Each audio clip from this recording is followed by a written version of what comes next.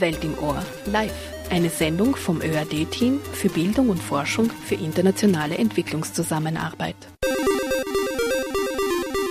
Leute im Labor.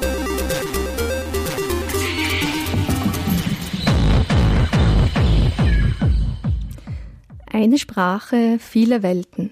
Viele Sprachen, eine Welt?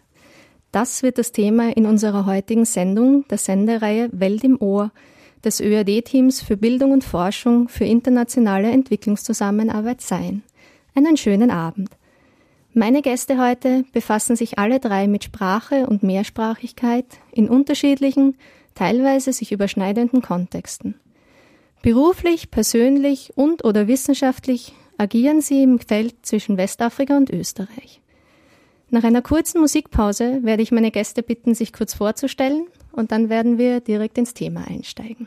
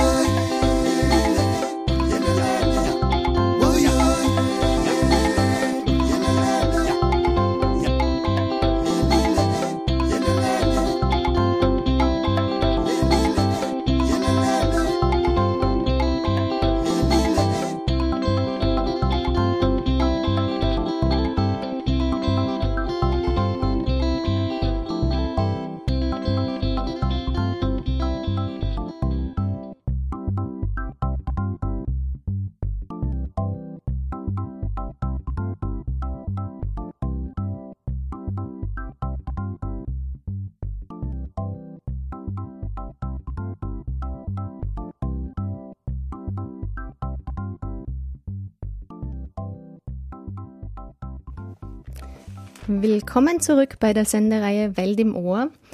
Meine drei Gäste werden sich jetzt kurz bei euch vorstellen. Guten Abend, mein Name ist Gabriele Slesak. Ich bin von der Uni Wien und zwar genau vom Institut für Afrikawissenschaften. Dort arbeite ich zu Mehrsprachigkeit und mein Zugang zu Sprachen ist einerseits der, dass ich sehr gerne Sprachen lerne, viele verschiedene in meinem Leben gelernt habe, sie weniger gut und besser spreche und grundsätzlich es mich interessiert, wie wir untereinander mit vielen Sprachen umgehen. Grüß Gott, mein Name ist Christoph Adjasoro. Ich komme aus Benin, Westafrika. Ich bin seit 8 Jahren in Wien. Ich bin Deutschlehrer von Beruf, schreibe derzeit aber auch eine Dissertation an der Germanistik in Wien. Bin daneben Sprachtrainer für Ausländer und Asylwerber. Guten Abend, mein Name ist Safiatou Sakiliba. Ich komme ursprünglich aus Mali und ich bin in Wien seit 2008 und studiere an der Universität Wien Lehramt auf Englisch und Französisch. Dankeschön. Ich freue mich, dass ihr mir in der nächsten Stunde Rede und Antwort stehen werdet. Ich möchte mit der Region beginnen, die zwar nicht euch, aber wohl unseren Hörern und Hörerinnen ferner liegt, mit Westafrika. Gabi, wie sieht die momentane Sprachenlandschaft in Westafrika aus? Wie viele Sprachen gibt es? Ja, fang einfach mal an. Okay. Ganz als erstes möchte ich gerne sagen, dass es keine Sprachenlandschaft gibt, glaube ich. Ich kann natürlich die Situation nicht beschreiben, weil ich nicht ganz Westafrika kenne. Das, was, würde ich einmal sagen, charakteristisch ist für viele Regionen in Westafrika, ist, dass wir, wenn wir im städtischen Bereich, im Zug, im Flugzeug, am Flughafen und so miteinander sprechen, dann sprechen viele Leute auf Französisch, aber das Besondere ist, es ist meistens nicht nur Französisch, sondern es ist auch die eine oder andere regional weit verbreitete Sprache, wie zum Beispiel in Burkina Faso Moré oder Djoula. Und das sagen wir, was sozusagen von der Sprachwissenschaft so oft betont wird. Und mittlerweile merke ich auch schon in den Diskursen über Afrika und Sprachen, ist, dass es so eine große Sprachenvielfalt gibt. Und ich möchte dem nur entgegenstellen, ich glaube persönlich, und mein Zugang ist auch der, dass wir alle mehrsprachig sind. Wir lernen im Laufe unseres Lebens verschiedene Sprachen und Formen, wie wir uns ausdrücken können. Und sozusagen die Einteilung, ob das jetzt eine Sprache ist oder ein Dialekt, das hat sehr viel Verwirrung, nämlich genau in Westafrika gestiftet. Also es wird wahrscheinlich sozusagen einerseits in den Statistiken stehen, und da findet man sehr wohl Landschaften gezeichnet, Kartografien, dass es eine 60 Sprachen auf einem Fleck gibt in Westafrika, und das ist natürlich etwas sozusagen Besonderes, wird sehr exotisiert eigentlich, aber der Umgang mit den Sprachen ist natürlich ein mehrsprachiger, aber einer, den wir hier in Wien genauso auch vorfinden. Aber sagst du jetzt, es gibt gezeichnete Sprachlandschaften mit bis zu 60 Sprachen, werden die real auch gesprochen? Weil du meinst, Französisch ist schon sehr präsent. Also real gesprochen natürlich, weil es gibt natürlich Untersuchungen, beispielsweise in Burkina Faso, ich habe an solchen auch teilgenommen. Natürlich, wenn man in den Familien redet und fragt, welche Sprachen werden gesprochen, man findet 60 und mehr. Aber das heißt nicht, dass eine Person 60 Sprachen spricht, sondern dass man eben aus einer Vielfalt von verschiedenen Sprachen und Dialekten, Registern auswählt, welche Sprache gerade gut passt. Und das Ziel ist immer die Kommunikation und welche Ziele ich in dieser Kommunikationssituation verfolge. Das heißt, beispielsweise der Administration, das heißt immer so, die Amtssprache ist Französisch, aber wenn man genau hinschaut, die gesprochenen Sprachen sind viel mehr auf einem Amt. Das ist Moré, das ist Djoula, das ist auch noch Tcherma und. Aber natürlich am Schriftbild sieht man dann nur Französisch. Das ist sozusagen das, was übrig bleibt, die offizielle Sprache. Das heißt, Sprachen werden ausgehandelt auch, welche Sprache man gerade in der Situation braucht. Viel übersetzen wir einfach auch in der Interaktion. Aber natürlich, je besser wir wissen, wie wir unsere unterschiedlichen Sprachen verwenden, desto erfolgreicher können wir kommunizieren. Es ist nicht so, dass Französisch alle Sprachen verdrängt. Also das würde ich, aber ich weiß nicht, was meine Kollegen und Kolleginnen dazu sagen würden. Ich sehe es nicht so. Okay, was sagen die Kolleginnen, Kollegen? Ich würde sagen, dass, ich würde nur für Benin sprechen, ne? Und vielleicht zum Teil auch für Togo, weil Benin, das ehemalige Dahomey, eine ehemalige französische Kolonie war. Und die Tradition, die Kultur der Menschen in diesem Land war eine Kultur der Oralität. Es gab keine Schrift, also von Mund zum Ohr hat man kommuniziert, bis die Kolonialmächte gekommen sind. Ja.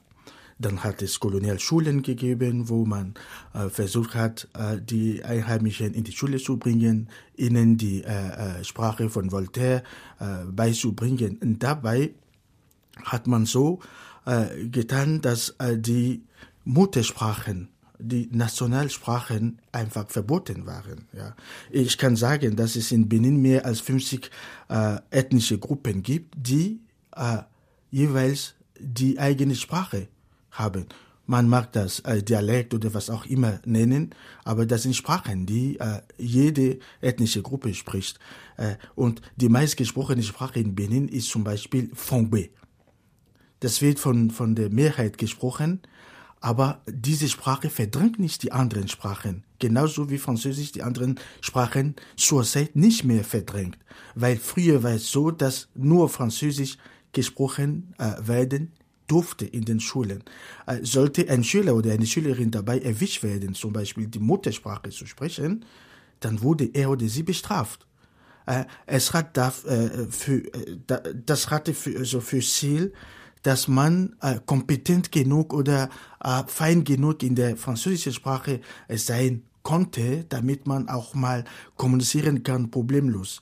Das hat aber auch andere Probleme generiert.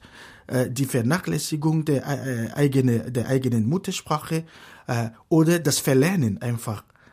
Jeder Schüler oder jede Schülerin, die in die Schule gegangen war, war dann mit der Angst hingegangen, dass er oder sie vielleicht doch diese Sprache nicht ereignen konnte. Ja. Und man hat dann über die Jahre hinweg versucht, diese Sachlage zu korrigieren. Es ist so, dass die Amtssprache ist zwar Französisch, da gibt es auch Fremdsprachen, ja, und da gibt es dann eine Art Strategie, die darin besteht, wenn es eine Ankündigung gibt, wird sie generell auf Französisch gemacht, aber dann in verschiedenen ausgewählten, Nationalsprachen, die Massen verstehen. Also sei man im Norden, im Süden, im Zentrum oder im Westen oder Osten. Also so ist es zurzeit in Benin und auch mal teilweise in Togo, weil Togo und Benin zum Beispiel Ewe und darüber hinaus Ghana die Ewe-Sprache gemeinsam haben oder Minan-Sprache. Wenn wir Nordbenin nehmen, dann haben wir Hausa.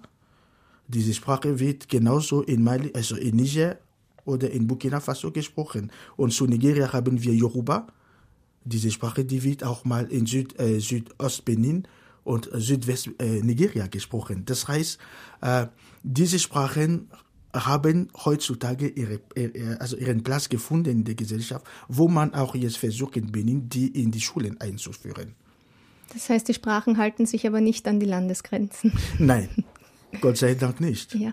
Du hast angesprochen, das Verbot im Kolonialismus der Nationalsprachen. Wurde das direkt mit dem Ende des Kolonialismus aufgehoben oder wann ist dieses Verbot? Also für manche Puristen gilt es immer noch, ja, nur es geht zurück. Ich selber habe das erlebt oder erfahren müssen, dass ich irgendwann mal, die Versprachlichung vom Gedanken, den man hat, in der Fremdensprache ist schon was sehr, sehr Schwieriges. Manchmal steht man da sprachlos, was soll ich sagen? Und dann fällt es einem nicht anderes auf, als es in die Muttersprache rauszubringen, ja. Und genau in diesem Moment wird man erwischt von dem Surveillant, das ist Aufwacher oder was weiß ich. Und der ist ganz streng.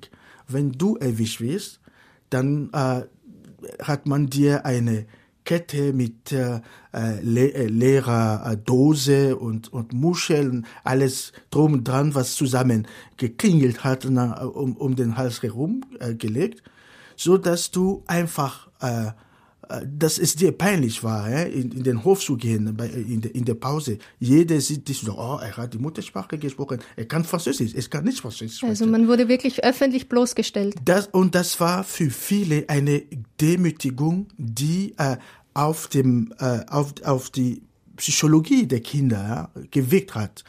Hier in Österreich oder in Europa würde man sagen, es wird jetzt eine Verarbeitung von dieser Zeit geben, wo diejenigen, die dafür verantwortlich waren, dann das büßen müssen, oder bei uns gibt es sowas nicht. Die Kultur der Anklage, also sozusagen, gibt es nicht. Es ist passiert, wir oder manche oder die Mehrheit sieht darin eine gute Sache. Das hat mir geholfen, die französische Sprache zu meistern. Heute kann ich die französische Sprache gut sprechen, weil es eben so war. Also das waren harte Zeiten, aber die haben wir hinter uns. Safiatou, wie hast du den Umgang mit Sprache erlebt in deiner Kindheit, Jugend, bevor du nach Österreich gekommen bist? Ich werde teilweise stimmen, was meine Kollegin gerade gesagt hat, Christoph. Ich bin eigentlich in Gabon aufgewachsen, und das ist in Zentralafrika. Und dort wird über 80% die Bevölkerung Französisch sprechen. Also ich habe schon Französisch schon in der Kindheit gesprochen, und ich bin also mit Französisch aufgewachsen. Und daher ist für mich Französisch also meine Muttersprache oder so wie doch immer meine erste Sprache. Stimmt schon, dass auch wir haben Gabon hat verschiedene Sprachen wie Mienne, Fon etc. Aber die Sprache, die überall gesprochen wird, die Verkehrssprache, ist natürlich Französisch. Vielleicht kann ich das sagen heute. Ja, das stimmt nicht, dass ich für mich selbst, dass ich zum Beispiel auch ein Problem gehabt habe, weil ich mich mit meiner Sprache konfrontiert habe, wo ich mich gefragt habe, was genau meine Muttersprache ist, weil die Leute oder es ist nicht einverstanden oder verständlich, dass ich aus einem afrikanischen Land kommt und dass ich als Muttersprache Französisch habe. Aber ich würde daher sagen und stimmen, dass es gibt viele Leute, die sprechen Französisch und sprechen genau wie die Franzosen sprechen und fühlen sich damit auch wohl. Und ich fühle mich damit wohl. Ich habe erst meine erste Sprache oder meine Muttersprache, die Kasonke, ist erst mit 14 gelernt. Und ich werde auch nicht das leugnen, dass auch nicht ein Teil von mir ist. Aber die erste Sprache, die ich erst gesprochen habe, war Französisch. Deshalb ist es ein Teil für mich. Und für mich bis jetzt ist doch meine Sprache. Du hast das jetzt schon mehrmals angesprochen, den Begriff Muttersprache. Man sagt ja Muttersprache, Erstsprache, Primärsprache. Was bedeuten die Begriffe für euch als Sprachforscher und Menschen, die sich mit Sprache sehr befassen? Gabi? Also ich kann sagen, der Begriff Muttersprache, das ist in meiner Arbeit zur Mehrsprachigkeit eigentlich der Begriff, mit dem ich am meisten Konfrontationen erlebt habe. Also gerade wenn ich in Interviews oder in Gruppendiskussionen, wenn es zu diesem Thema kommt, was ist die Muttersprache, so sieht man ganz deutlich, diese Fixierung auf eine einzige Sprache fällt ganz, ganz vielen Menschen schwer. Und das ist etwas, was nicht nur, glaube ich, auf den afrikanischen Kontext also festgestellt werden kann, sondern das betrifft uns alle. Ich glaube, einerseits ist es so, der Begriff Muttersprache hat gerade in der Diskussion zu muttersprachlichem Unterricht eine ganz wichtige Funktion, weil er sozusagen auch ein Bild prägt oder einen Diskurs prägt. Aber alle Leute, die einmal beginnen, darüber nachzudenken, was eine Muttersprache bedeuten kann oder was das eigentlich ist, so wird er auf kurz oder lang zu den Emotionen kommen und zur eigenen Biografie. Und ich denke mir, das hat man jetzt gerade bei Safiatou sehr gut gesehen.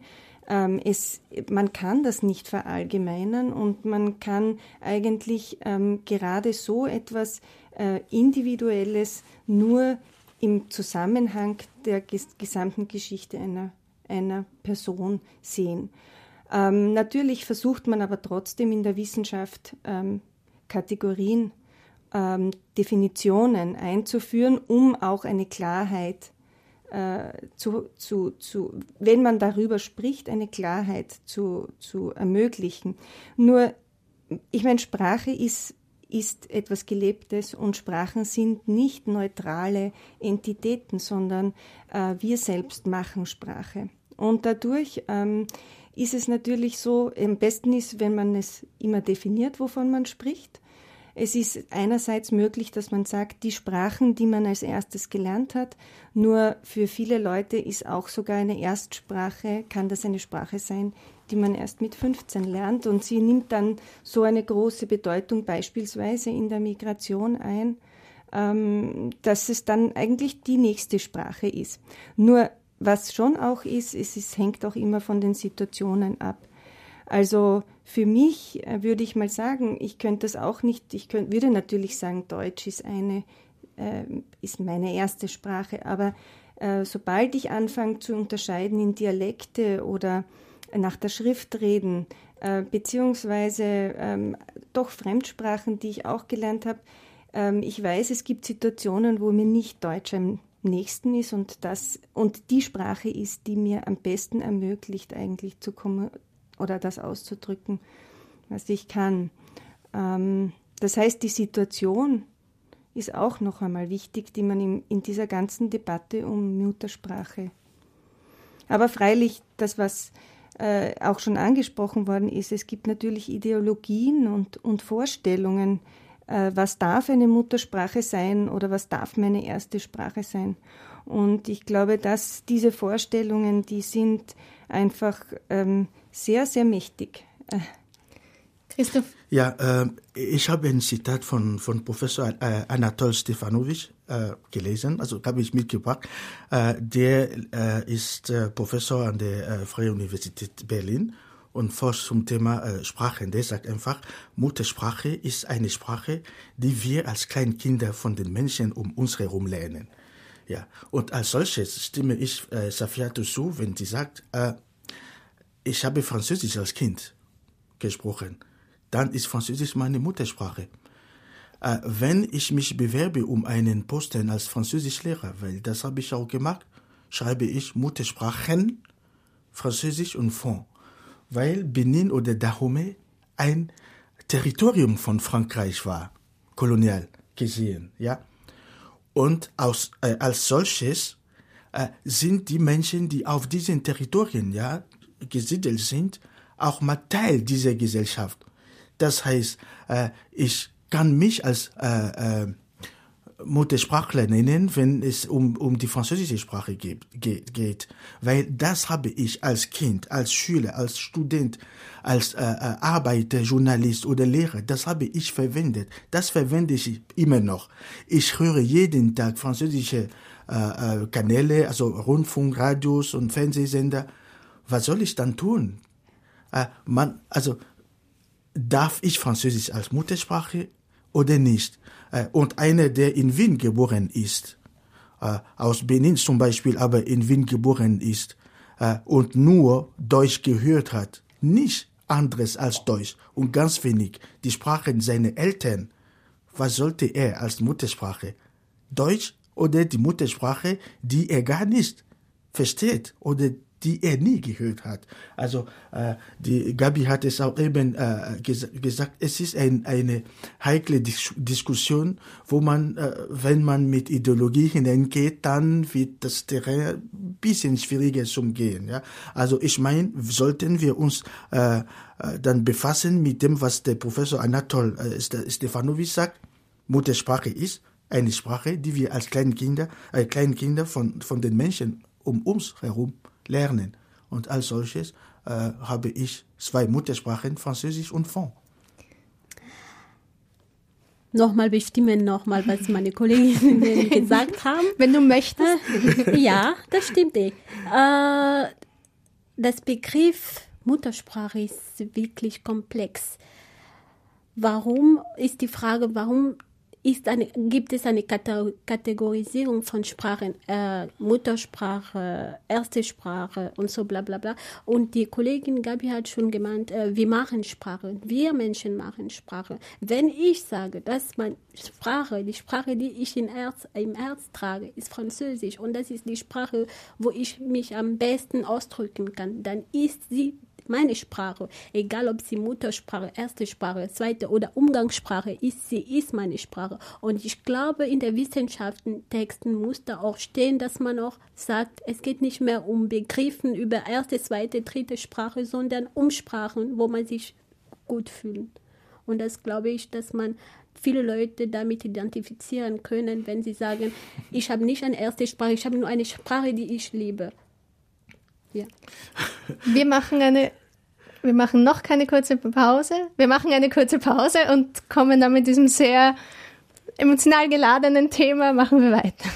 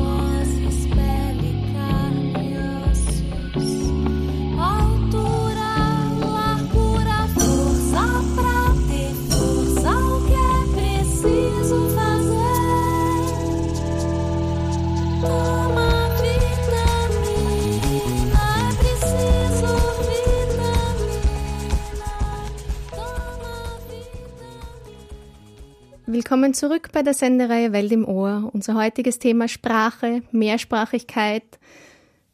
Ich habe vorher Gabi im Wort abgeschnitten. Jetzt darfst du. Nein, du hast mich nicht abgeschnitten.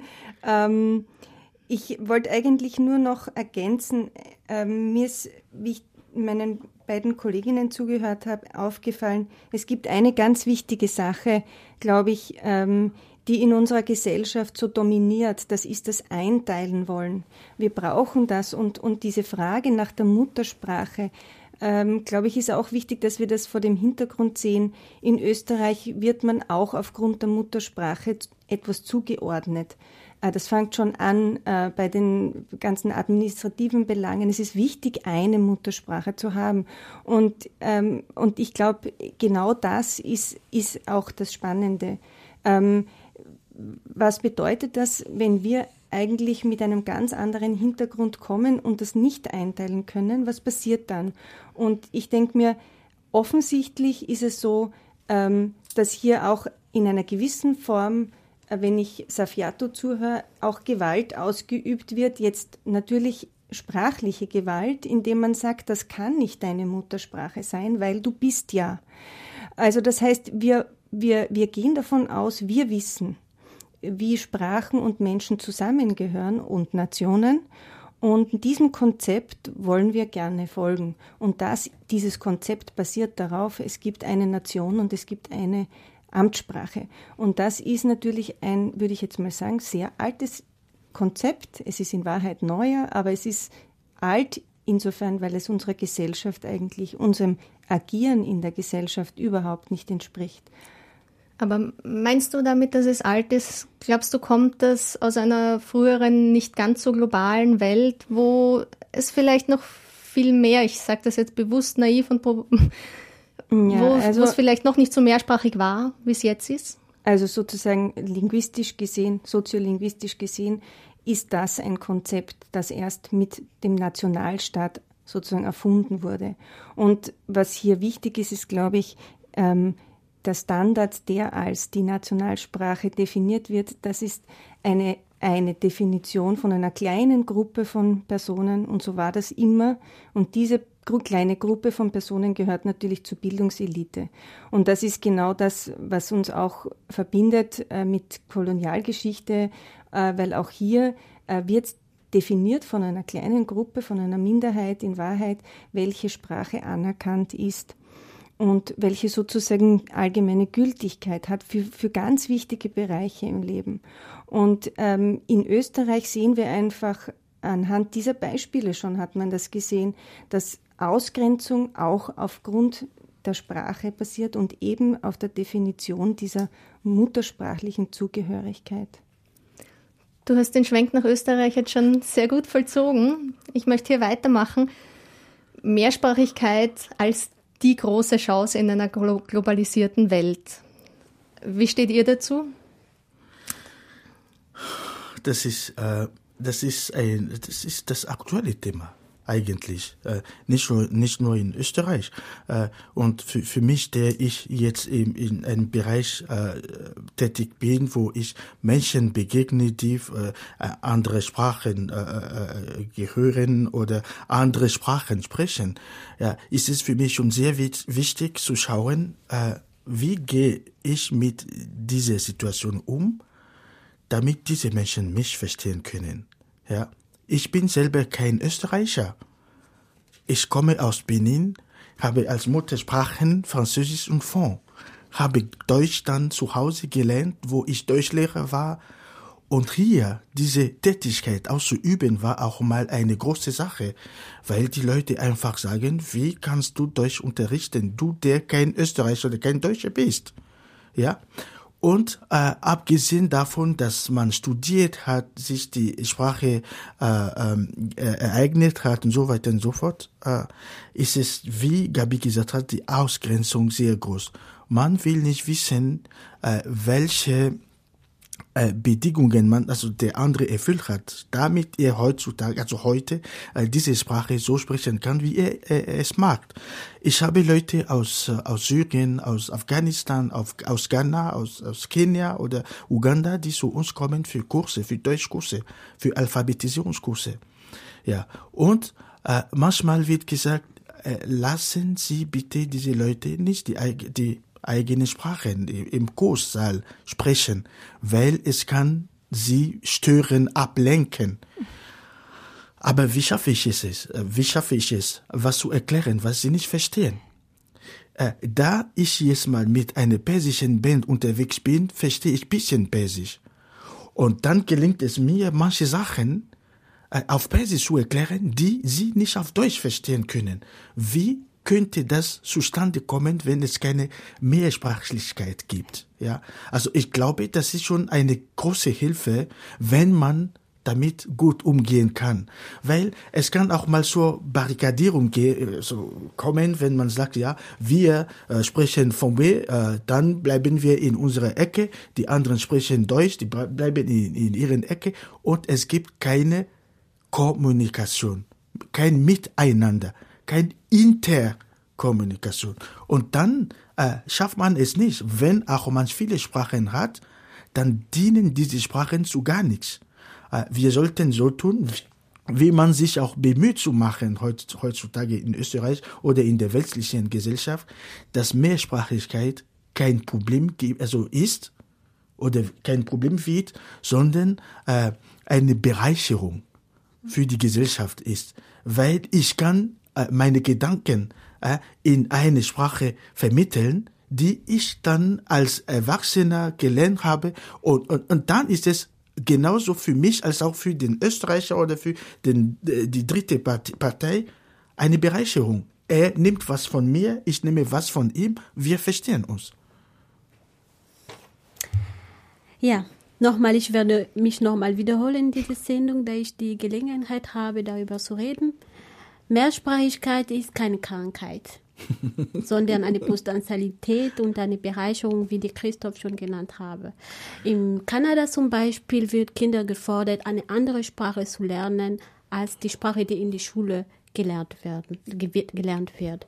Und in Österreich zum Beispiel, ich nenne Österreich, weil ich befinde mich in Österreich, dass man zum Beispiel, wenn man eine türkische Hintergrund hat oder wenn man eine arabische Hintergrund habe, wird man erst in eine, wie sagt man das? Schublade? Ja, genau.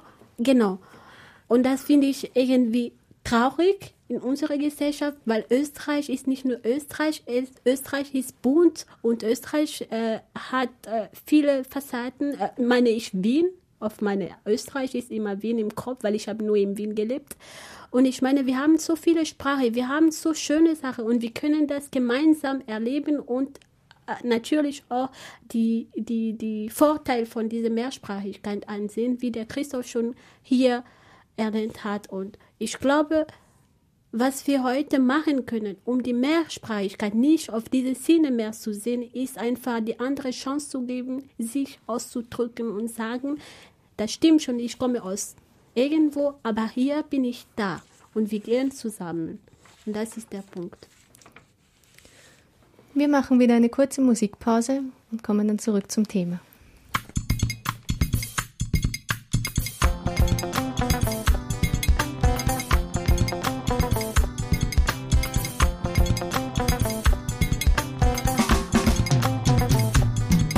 Mam ningda salame, assalamu alaikum, salamu alaikum, lage kanazwe, umaro kanazwe, mana nere vnagomye, mana wenga vnagomye, laf mana nere, evruda nevyane.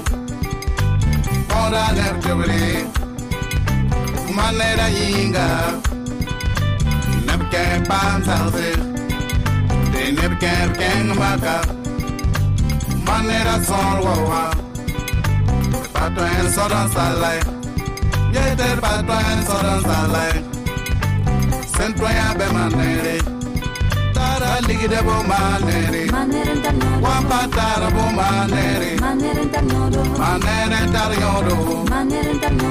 kumbi wa tarangwamda, baba kanazwe, lagi kanazwe,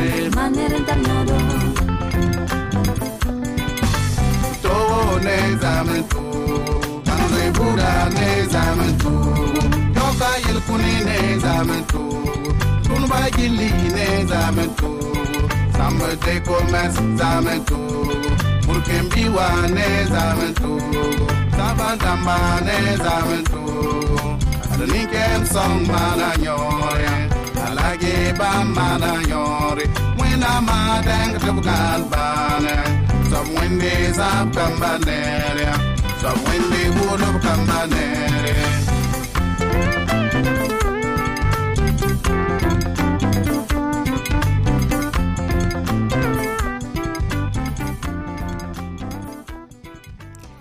Mehrsprachigkeit nicht als Krankheit. Gabi wollte da gleich ansetzen. Ja, ein gutes Stichwort. Mehrsprachigkeit als eine Ressource zu sehen, ist, glaube ich, wirklich ein guter Ansatz. Es gibt, würde ich jetzt mal sagen, 2 Dinge, die dabei uns im Weg stehen. Das eine ist, dass wir, wenn wir von Mehrsprachigkeit sprechen, so wie es Christoph geschildert hat, dann ist das eine mehrsprachige Praxis, bei der wir ungeachtet dessen, wie gut wir eine Sprache können, wir verwenden die Sprachen, die uns am nächsten sind für die Kommunikationssituation. Und im Vordergrund in unserer Gesellschaft steht einfach, wie gut kann man eine Sprache, wann kann ich sagen, wann darf ich überhaupt sagen, dass ich eine Sprache kann. Also dieser Begriff sozusagen der Kompetenz ist, glaube ich, sehr, sehr hinderlich, wenn es darum geht, Mehrsprachigkeit als die Gesamtheit unserer Möglichkeiten zu sehen. Das heißt, Sprache als messbare Größe, als vordefiniertes Und Stufenprogramm. natürlich bei uns sehr stark ist das immer an einen Unterricht gebunden. Aber Sprachenlernen spielt sich nicht nur in der Schule ab, sondern wir lernen eben die Sprache in Interaktion. Und das Zweite ist natürlich auch, es gibt unterschiedliche Wertigkeiten von Sprachen in jeder Gesellschaft. Wir haben Hierarchien, in denen wir denken, und es gibt Sprachen, die sind in unseren Augen einfach mehr wert. Sie führen uns eher dorthin, wo wir hinwollen, in unserer beispielsweise gesellschaftlichen Entwicklung und so weiter. Und hier kommt zum Beispiel in Westafrika natürlich, kommen ehemalige Kolonialsprachen sehr stark zum Tragen. In Österreich ist es Deutsch. In der Wissenschaft haben wir einen ganz starken Zwang eigentlich dahin, viel auf Englisch zu machen, weil das die internationale Sprache ist, die oft mit Modernität gleichgesetzt ist, wobei man sich ja fragen muss, wie kann Englisch, sind die anderen Sprachen weniger modern, oder? Das heißt, hier kommen viele Dinge auch hinein, aber Rassismus, sprachlicher Rassismus, wie ich das bezeichne, diese Idee habe ich eigentlich aus meiner Arbeit in der wissenschaftlichen Praxis, weil es einfach wirklich in Zusammenhang gebracht wird, wem traut man eine Sprachkompetenz zu und wem nicht. Und das geht auf äußerliche Merkmale zurück, das geht auf deine Herkunft zurück und auch auf deine Biografie. Du kannst aus der Wissenschaft davon berichten, Safia, du und Christoph, aus dem täglichen Leben vielleicht? Es ist so richtig, was Gabi gesagt hat. Ob man ist sprachlich Rassismus oder Diskriminierung. Aber manchmal kann man es so spüren oder fühlen, ja, weil ich fühle mich schon als in Wien lebender Mensch sehr, sehr angesprochen, wenn ich Deutsch höre. Ein kleines Beispiel. Ich war in Prag vor ein paar Wochen. Wir waren auf der Karlsbrücke in der Nacht gegen Mitternacht. Und da waren 3, 5 junge Leute, die uns angesprochen haben auf Englisch. Where are you from? Und ich sagte zu ihnen, I'm from here. And you, where are you from? Und sie sagten, from Germany. Dann habe ich gesagt, also sprechen Sie Deutsch. Dann waren sie erstaunt. Oh, er spricht auch Deutsch? Woher weißt du Deutsch? Woher kennst du so gut Deutsch? Ich war in Tschechien, wo ich mich mit der tschechischen Sprache nicht befassen kann, weil ich mich nicht auskenne. Englisch kann ich. Aber indem ich Menschen gehört habe, die gesagt haben, wir kommen aus Deutschland, dann kann ich mich mit dieser Sprache identifizieren, weil das ist mein Kommunikationsmittel hier. Und dann habe ich mit ihnen Deutsch geredet oder gesprochen. Die waren angetan, aber du sprichst sehr gut Deutsch und bla bla bla. Mein Freund war wirklich genervt, weil wenn er sich anhört, sie sprechen aber gut Deutsch, dann denkt er, das ist auch mal Diskriminierung. Aber ich sagte zu ihm, keine Sorge, das sind Deutsche, die unterwegs sind, haben schon ein paar Dosen umgekippt und dann sind gut drauf. Also das war nicht schlecht gemeint. Aber in Österreich hätte ich dieses Kompliment anders genommen. Wenn ich mal etwas frage auf Deutsch und eine englische, die Antwort auf Englisch höre, nicht einmal, nicht zweimal, nicht dreimal, dann frage ich mich eigentlich, was ist hier los? Ich möchte was kaufen, ein Ticket kaufen und die Frau, die antwortet auf Englisch. Ich wiederhole es auf Deutsch und wieder spricht sie Englisch. Da sagte ich, bitteschön, ich verstehe kein Wort Englisch. Ja, ich dachte, die kommen aus. Ja, und das kann es sein. Wem traut man eine Sprachkompetenz zu? Ich kenne viele Leute aus Westafrika, die genauso wie ich Germanistik studiert haben, die Deutschlehrer waren und hier enorme Probleme haben, eine Stelle als Deutschlehrer oder Nachhilfelehrer für Deutsch zu finden, weil man ihnen nicht glaubt. Es gibt Menschen, die als Journalisten gearbeitet haben, die perfekt Deutsch sprechen, die es nie geschafft haben, eine Stelle zu finden als Praktikant bei irgendeinem Rundfunk, weil man einfach ihnen das nicht zutraut. Sie können nicht Deutsch sprechen und gar nicht schreiben. Ja, und das ist im tagtäglichen Leben was Erniedrigendes. Ja, aber ein Mensch wie ich ist ein Kämpfer. Ich sage, solange ich mich verständigen kann in dieser Sprache, ist es mir wurscht, was der andere denkt. Ich spreche seine Sprache. Und wenn es ihn stört, dann ist es ein Problem. Ich würde jetzt gerne ein bisschen auf das Projekt eingehen, was Gabi und Safiatou gemeinsam gemacht hat. Wer möchte darüber etwas erzählen? Eigentlich wollte ich noch über was der Christoph gerade gesagt hat, nur kurz. Ja. Die Frage ist, ich werde das umgekehrt machen und die Frage stellen an die Leute, die zum Beispiel uns hören. Wenn zum Beispiel eine Österreicher geht nach Kanada und lebt dort 4 Jahre, 5 Jahre und gibt sich selber die Mühe, diese Sprache zu lernen. Und wenn er zurückkommt, kann er diese Sprache oder kann sie diese Sprache, ja oder nein. Wenn sie sich in diese wenn sie das überlegen können und sagen, ich war im Ausland, ich habe Englisch gelernt und jetzt kann sie sprechen. Ich zum Beispiel werde nicht in einer Österreicherin, die in Kanada gelebt hat, du sprichst aber sehr gut Englisch. Ich würde sagen, wo haben Sie das gelernt? Oder es kommt mich nicht an und sofort und sagen, mit dir zu sprechen, sondern Deutsch, weil wir befinden uns in Österreich und die Nationalsprache von Österreich ist Deutsch, egal woher ich komme. Und daher denke ich mir, ist Deutsch zum Lernen so eine Herausforderung, dass man immer sagt, naja, Sie können überhaupt nicht sprechen, wir müssen mit Ihnen immer Englisch sprechen. Aber das ist falsch, weil das ist so eine Ausgrenzung. Sie machen die anderen niedrig und die Gesellschaft geht einfach nicht mehr weiter. Das heißt, wir sind eben in einer Ebene, wo wir alle miteinander böse sind. Und das geht in einer Gesellschaft nicht. Wir glauben vielleicht, wir tun uns, also die Leute, die das machen oder die Wissenschaftler, die darüber schreiben, das ist für sie gut, in Ordnung.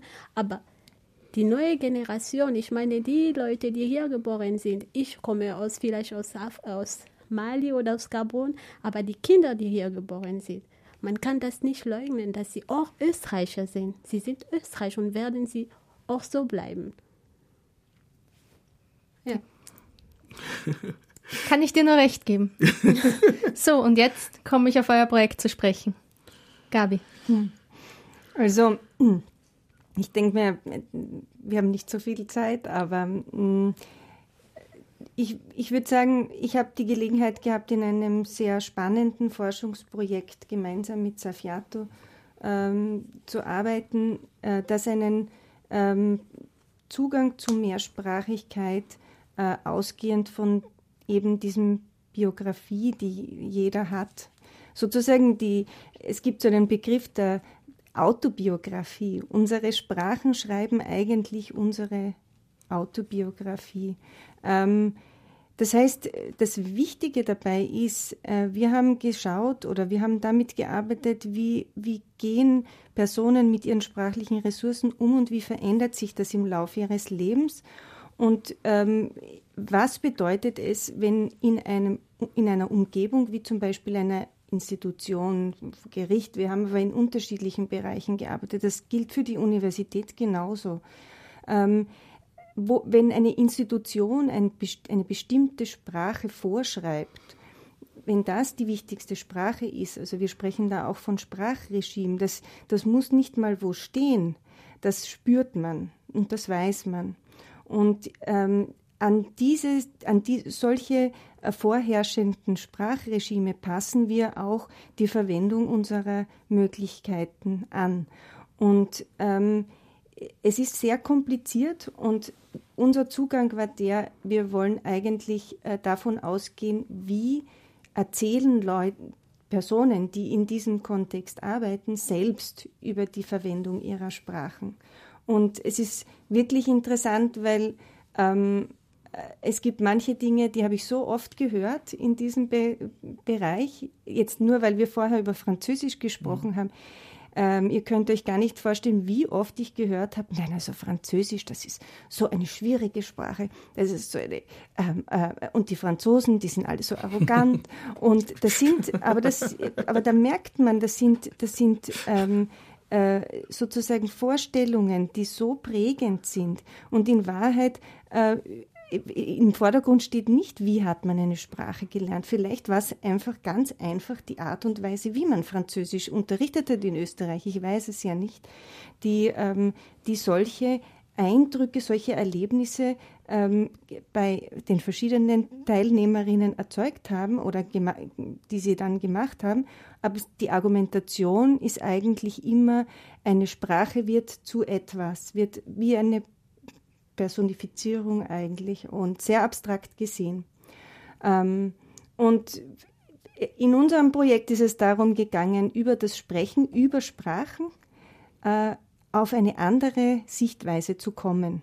Und es war natürlich sehr interaktiv und deswegen war es für uns auch eine ganz tolle Bereicherung, dass die Safiatou mit im Team war, weil ich hätte nicht so arbeiten können wie Safiatou, ganz einfach, weil ich ihre Erfahrungen nicht habe. Du sagst, über das Sprechen auf eine andere Sichtweise kommen. Da muss ich näher nachfragen, wie du das genau meinst. Naja, weil wir eben, wenn wir über Sprachen sprechen, dann sprechen wir sehr schnell über Kompetenz und wie wir was gelernt haben und was wir können. Und das ist Fad. Das ist einfach Fad. Zum Beispiel in dem Gerichtskontext, das bringt uns nirgendwo hin. Weil da zählt man die Sprachen auf und dann sagt man, okay, die Sprachen passen nicht zusammen, brauchen wir einen Dolmetscher, fertig. Die Frage ist nur, Englisch, wie wir sehr oft sehen, ist nicht immer Englisch. Es gibt in der Wissenschaft, aber auch bei Gericht, ganz einfach Englisch-Varietäten, die keine Verständigung ermöglichen.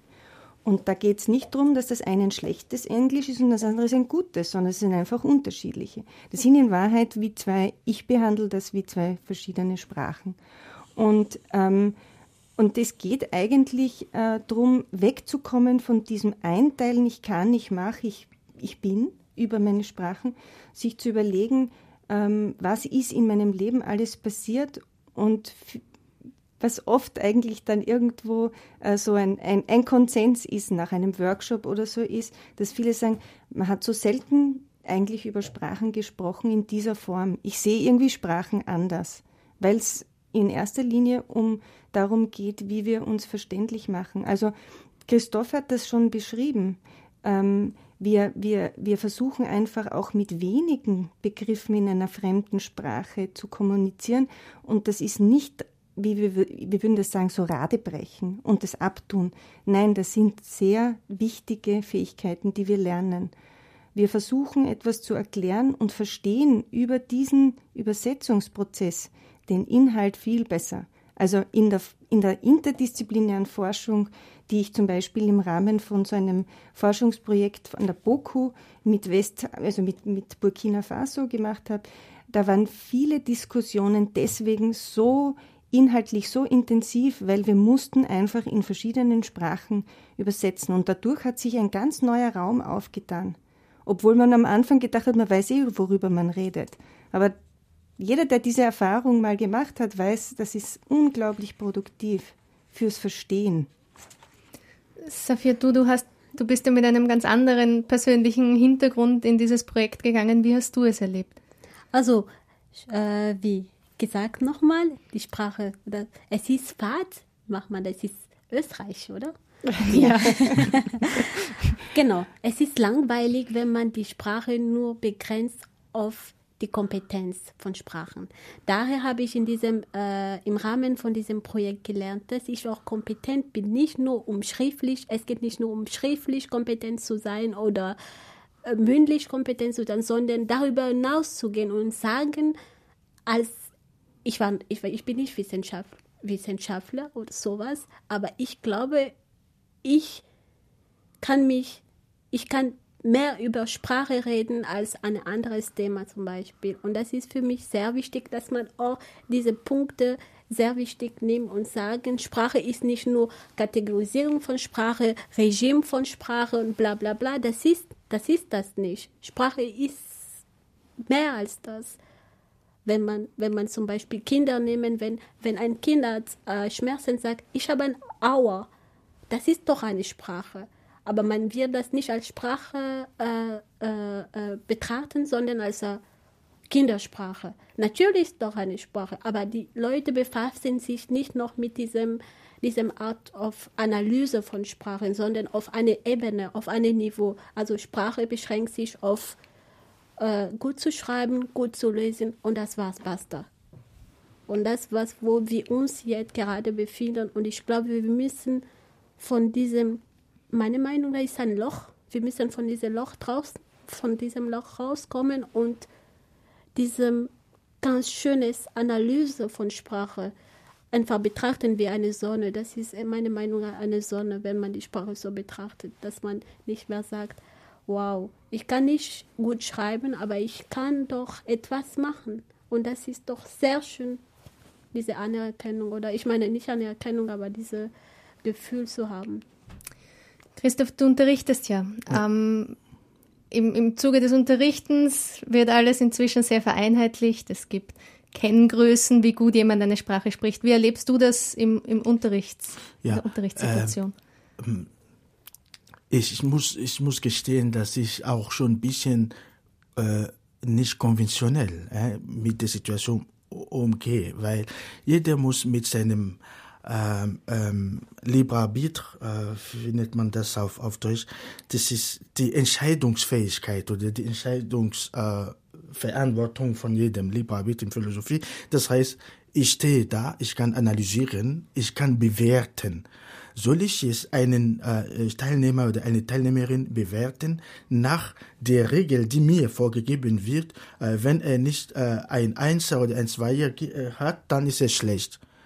Ich schaue viel mehr auf die Evolution oder auf die Verbesserungsfähigkeiten von einem Teilnehmer oder einer Teilnehmerin.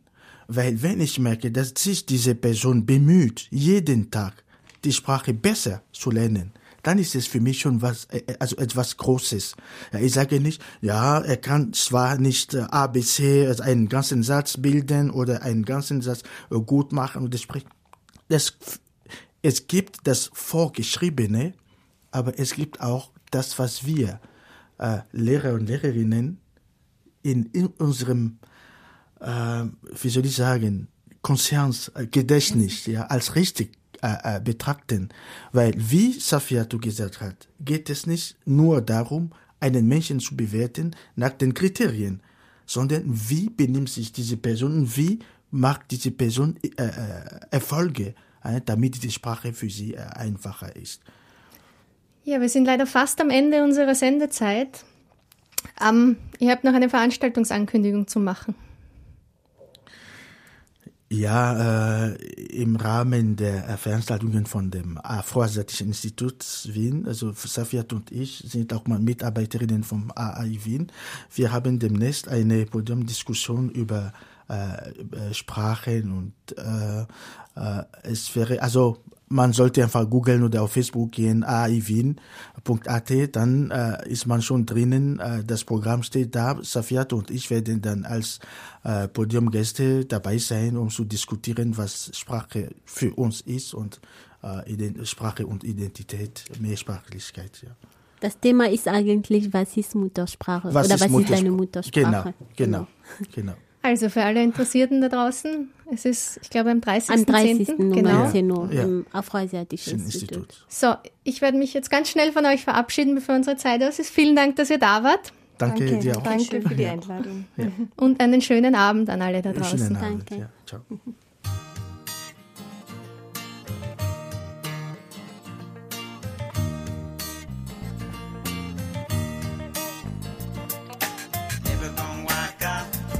Sada